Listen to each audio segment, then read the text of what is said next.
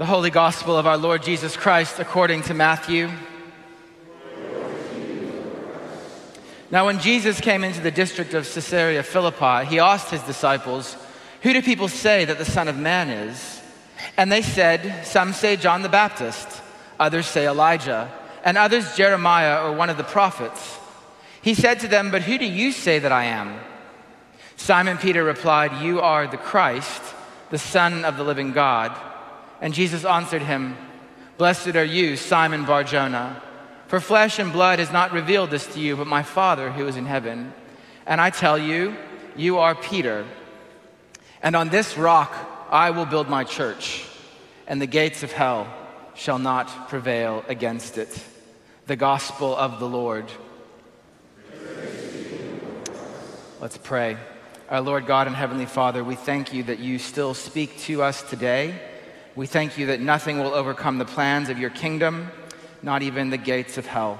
And so we pray, Lord, give us expectant hearts that anticipate to hear you speak today. And we ask this in Jesus' name. Amen. Please do sit down.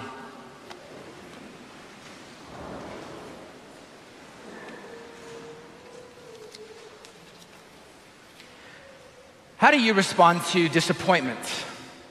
Have you ever felt like just throwing in the towel and giving up? What voices do you find yourself listening to in those moments? In the summer of 2004, a local church had a skateboard park set up in their parking lot during the week. One afternoon, the youth pastor was out there with his mountain bike. The teens had decided to set up a large ramp, but no one wanted to be the first to launch off of it. So the youth pastor, being who he was, decided that he would be the first to give it a go. And it did not end well. The youth pastor went over the handlebars and broke his collarbone. The doctors told him to keep the collarbone completely immobilized for 6 weeks. After about 4 weeks, he began to feel better. He didn't heed the medical advice, the voices that would have been given to him. He was not nearly as fastidious about keeping it in a sling. He felt like most 20-year-old young men feel, like he knew his body and he knew what it could do and he knew that it was better. When he went for the follow-up to get the all clear, the doctor told him that the bone had not yet fused because there'd been too much movement. And he needed to put it back into the sling for another 6 weeks. So I spent 12 weeks in the summer of 2004 in a sling. All because I didn't listen to the voices that mattered, and I listened to my own. Listening or not listening can have a huge effect on our lives.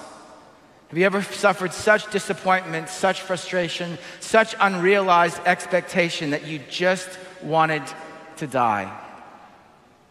Have you ever thought of giving up in ministry, giving up teaching the children on a Sunday morning, giving up being a youth leader, giving up leading a small group because you just didn't feel like you were getting anywhere when it came to the gospel? We constantly face the challenge of overcoming the temptation of giving up in so many different ways. And here in 1 Kings 19, we meet again Elijah, who is a man with a nature like ours. Elijah had listened so well up to this point. In chapter 17, he listened when the Lord took him to the brook where he was fed by ravens. He listened when he went to the town of Zarephath to the widow and to her son. He listened on Mount Carmel at the top in chapter 18 in the confrontation. Surely as he ran ahead of Ahab into Jezreel, his hopes ran high. Finally, the nation would return to the Lord. The Lord had sent rain. Finally, the nation would renew their covenant faithfulness and trust in God's promises again. But that's not what happened. Ahab pulled in, saw Jezebel's light was still on, and crept upstairs. You can almost hear the conversation. Ahab told Jezebel all that Elijah had done. Chapter 19, verse 1. I hope you have your Bibles there in front of you. "Darling, today didn't go well. Baal did nothing. Your prophets were useless. Elijah prayed one time and the Lord sent fire from heaven, and all the people saw it, and they declared that the Lord, He is God. Oh, and by the way, those 850 prophets that you've been feeding and housing and taking care of, yeah, they're dead. And yes, even the young, good-looking one that you liked so much. And to top it all off, it rained. It finally rained. And the worst part of all of it was that brand new convertible chariot that you gave me, well, I was in that one. And because it hadn't rained for so long, I didn't have the top and it got ruined. You just imagine that was something of the conversation. Elijah's downstairs somewhere, and he's hoping beyond hope that with irrefutable evidence, Ahab and the nation would repent, maybe even Jezebel.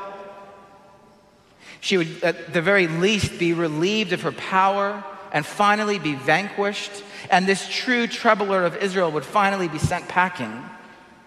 But Elijah learned that day, and so should we, that evidence has its limitations. Evidence does not automatically equal saving faith. It is the Lord alone who changes hearts. The gospel that saves is the same gospel that the Lord uses to harden hearts. This too is the work of the Lord, a work that is sometimes negative, a work that the Bible calls his strange work of judgment. Elijah couldn't see in that moment, he couldn't see that Jezebel's hardening of heart was evidence that God's judgment was falling upon her. And the point here being that God is never inactive.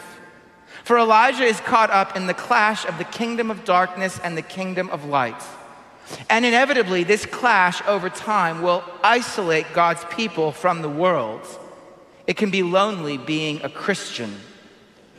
Elijah is facing these consequences because he is the bearer of God's word. John chapter 15, verse 18, Jesus said to his followers, "If the world hates you, keep in mind that it hated me first. If you belong to the world, it would love you as its own. Remember what I told you, a servant is not greater than his master. If they persecuted me, they will persecute you also. If they obeyed my teaching, they will obey yours also. They will treat you this way because of my name, for they do not know the one who sent me." So Elijah finds himself in a rather perplexing state. Having listened so well to God's voice for so long, a new voice has now entered his head, the voice of Jezebel, when she sends a messenger and says, "So may the gods do to me, and more so also if I do not make your life as the life of one of them by this time tomorrow." Okay, this is a very not veiled death threat. Then Elijah was afraid, and he arose and ran for his life, and he came to Beersheba. The text literally says that Elijah saw what was going on, he got up, and he hiked it out of there. Perhaps this is the first clue that he had stopped living by faith and was living by sight. And so he went to Beersheba, which the narrator makes sure we know is not in Israel, but is actually in the land of Judah. It's like being in Philadelphia and getting down to Washington, D.C. And when he gets down there, he drops off his servants. And then he decides to carry on for another day into the wilderness. Remember that. And he sits down under a broom tree. You don't need to remember that. And he asks if he can die. He's in good company. Moses asked if he could die. Jonah asked if he could die. Job asked if he could die. And we meet Elijah under the broom tree in the wilderness, broken. All the hopes, all the expectations. And he comes to the decision that he is no better than any of the prophets who have come before him. And he asks that he might die, saying, "It is enough now, O Lord. Take away my life, for I am no better than my fathers." It's not the old hymn, "Take my life, Lord, let it be, consecrated more to thee." It's, "Take my life, Lord, can't you see? There's no one left, please kill me." The modern version of it goes something to the effect of, with the bridge, "Kill me, I want to die." And he lay down and he slept under this broom tree. But what we need to be careful of is not making this passage a psychological one, but remembering that it is a theological one. Yes, Elijah is broken, and most people want to go after that brokenness and find 6 steps to getting you out of your funk. But the point is not psychological, it's theological. There is a God who speaks. Do you listen to him? If it was 6 steps to getting you out of your funk, it would go something like this. Go for a walk, eat some cake, have a sleep, eat some more cake. Go for a longer walk, but this time, go for that walk without food for 40 days and 40 nights, which doesn't really make sense. Find a cave, camp out in there, verbalize your frustrations, watch the elements, have some quiet, and voila, you're ready and good to go. We do see that the Lord's work is personal and tender, but we need to be careful of what we see in that personal and tender work. The Lord does not abandon his prophet Elijah in the valley. But he also doesn't grant Elijah what he asks for, that is to die.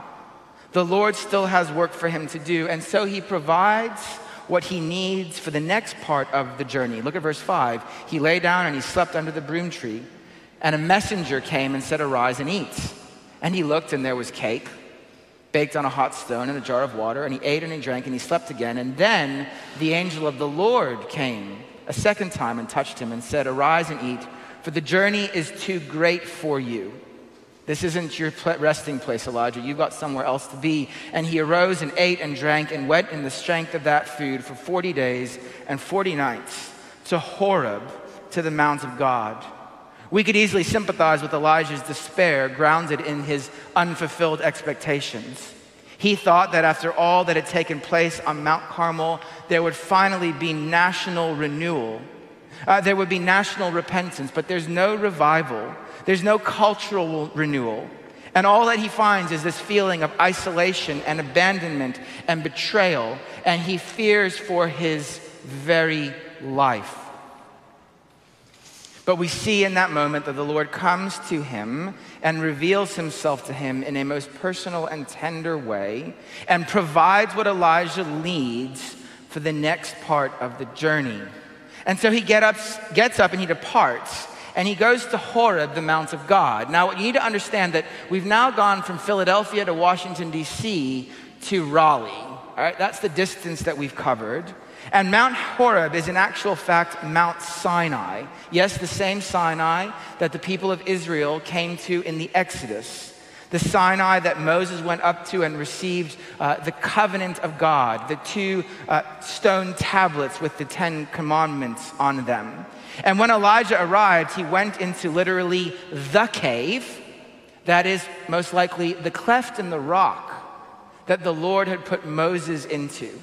What you see here is the backwards journey of Israel to the place where God had last spoken and revealed himself and covenanted with his people. Elijah is going back. And there the word of the Lord came to him and asked him, and you got to be careful about what is the emphasis of this question. I think the emphasis is on the word here. Elijah, what are you doing here? What are you doing at this mountain? What are you looking for? And Elijah said, verse 10, "I've been very jealous for the Lord, the God of hosts. For the people of Israel have forsaken your covenant, thrown down your altars, and killed your prophets with the sword. And I, even only I, am left, and they seek my life to take it away."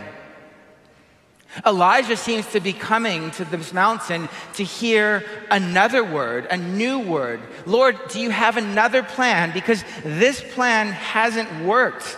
The people of Israel, they've forsaken your covenant, thrown down your altar, and killed your prophets, and I'm the only one left. Now, I don't think that Elijah's quite in the place to work out if he is the only one left, but as far as he can tell, that's the mental place that he finds himself in.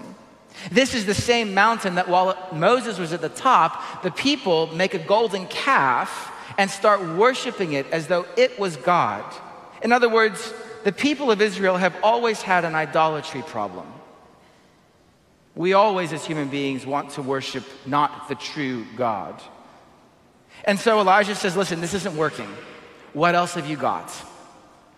And the Lord graciously gives Elijah what he came looking for, which was the spectacular, but he also doesn't.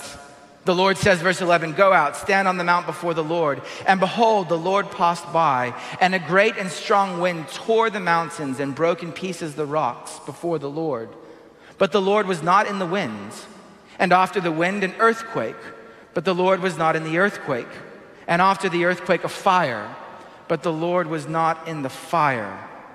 The earthquake, the wind, and the fire are completely ineffective. They don't change Elijah one single bit. The earthquake, the wind, the fire, they are powerless and empty. 3 times we're told that the Lord was not in them.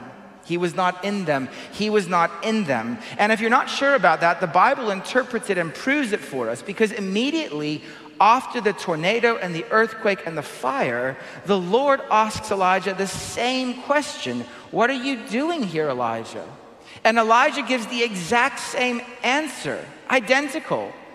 I've been very jealous for the Lord of God of hosts, for the people of Israel have forsaken your covenant, thrown down your altars, killed your prophets with the sword, and I, even I, only am left, and they seek my life to take it away.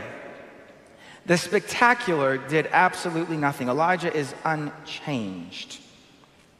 Now, at the end of the spectacular, we read that there came the sound of a low whisper, a gentle whisper, an audible silence. One translation, which many of us might be familiar with if we've been in Christian circles for a long time, is a still small voice. And I just want to pause here for a second and say that that is a dangerous and even times unhelpful translation because it says something to the effect of, well, what you need, you don't need the spectacular. You need to just be quiet and listen for the still small voice of God to pop into your head, to sort of have some kind of mystical experience.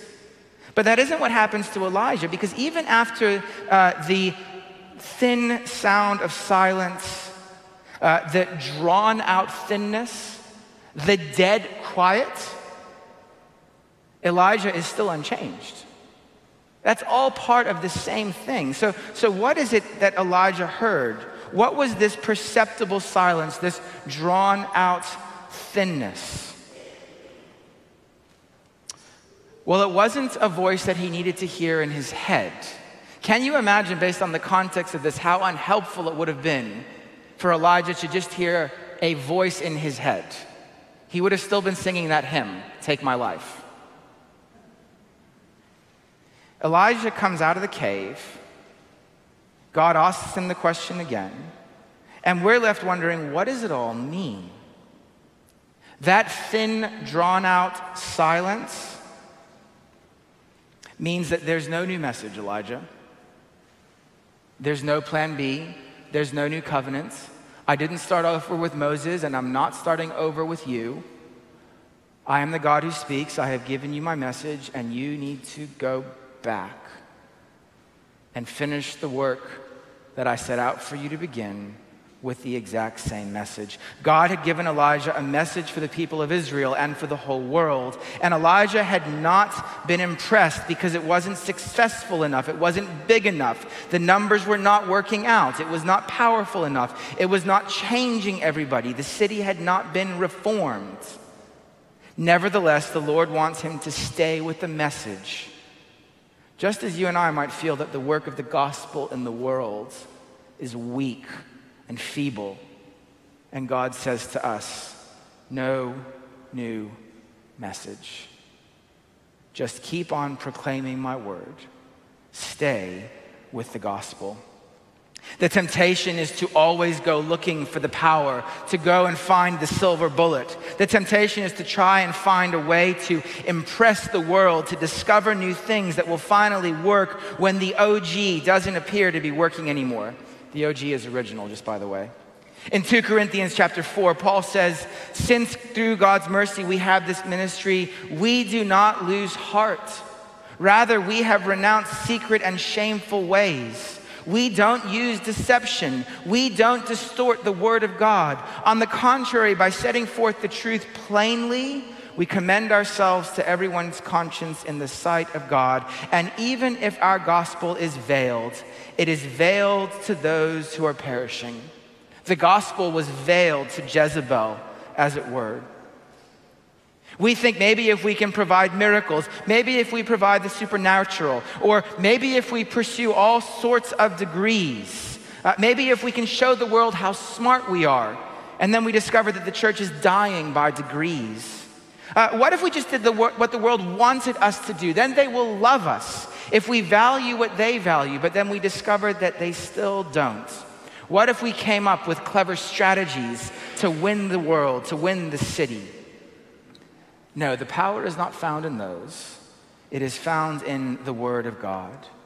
Paul continues in 2 Corinthians 4, but we have this treasure in jars of clay to show that in this all-surpassing power is from God and not from us. We are hard-pressed on every side, but not crushed, perplexed, but not in despair, persecuted, but not abandoned, struck down, but not destroyed. We always carry around in our body the death of Jesus, so that the life of Jesus may also be revealed in our body.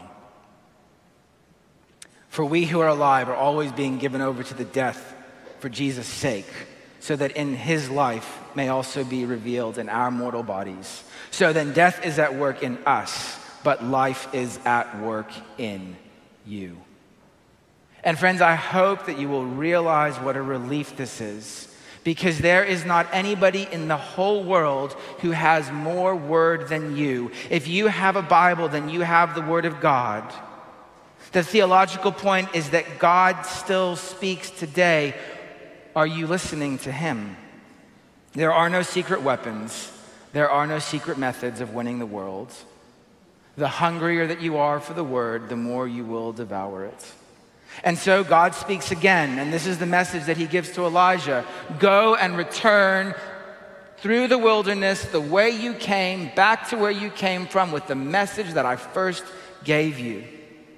As you go, I want you to anoint a prophet, a king, and a leader. And Elijah goes back, and as he goes back, he almost immediately anoints Elisha. But he doesn't actually anoint the other people, as far as we can tell, as we were told in the Bible. Because the Lord here is speaking to the long process of his plan in the world. God is speaking to the prophetic office. He's basically saying, begin again, stop worrying, start doing what you were doing at the first. Keep being faithful, and someone else further down the track will do the next part, and someone else will do the next part, and someone else will do the next part. God is the one who has the whole thing worked out because it's his plan and he has it covered. Elijah, you might think that you were alone, but I have it all figured out. And look at verse 18. Yet I will leave 7,000 in Israel, all the knees that have not bowed to Baal, and every mouth that has not kissed him. God will always keep his work of salvation going. Not even the gates of hell will overcome the work that he is doing in and through and by and with the church. Friends, I hope this morning that you will see that Elijah was never healthier than when he was listening and obeying the word of God. And I hope that you are persuaded this morning that God is a speaking God. The Bible tells us that he has revealed himself in creation, that he has revealed himself in the scriptures, both the Old and New Testaments, that he revealed himself in the person of Jesus when he came and dwelt among us, that long ago at many times and in many ways God spoke to our fathers by the prophets, but in these last days he has spoken to us by his Son, whom he appointed the heir of all things, through whom he created the world. He has revealed himself, and we and our great obligation is to listen. It is not to listen to our own brain, which is fallen and limited. It is not to listen to another person who may or may not be helpful. All voices have a place. But the voice that we need to be listening to primarily is the voice of God. And with so many voices vying for our attention in the 21st century, we need to be very careful that the Word of God is governing and controlling the way that we think about ourselves, the way that we think about our world, the way that we think about ministry, the way that we think about the church. For it is only the Word of God that is able to give us the way and the truth and the life. It is only the Word, the old story, that provides balance and hope. Many years after this story, when John the Baptist was in prison, he sent his disciples to ask Jesus, "Are you the one who is to come, or shall we look for another?" And Jesus answered them, "Go and tell John what you hear and see. The blind receive their sight, and the lame walk, and lepers are cleansed, and the deaf hear, and the dead are raised, and the poor have good news preached to them. And blessed is the one who is not offended by me." Friends, we need to know ourselves and the voices that we listen to. Our nature wants the road that comes down from the victory on Mount Carmel. But we must remember that the God who speaks and makes himself known has spoken in these last days finally through his Son, Jesus Christ. And we have been called to follow Jesus, not as he walks down from Mount Carmel, but as he walks up the road to Calvary. Would you bow with me and let's pray. Heavenly Father, we thank you that you are still at work in this world. We pray that you would be at work in each one of us. Help us, Lord, to tune out the voices that would lead us astray. And help us, Lord, to hone in on your voice. We give you thanks, Lord, that there is no new message for us to discover, just the same gospel. We give you thanks that you are the same yesterday, today, and forever. And so, Father, help us to be a people of the ear and a people of the book. And we ask this for Christ's sake. Amen.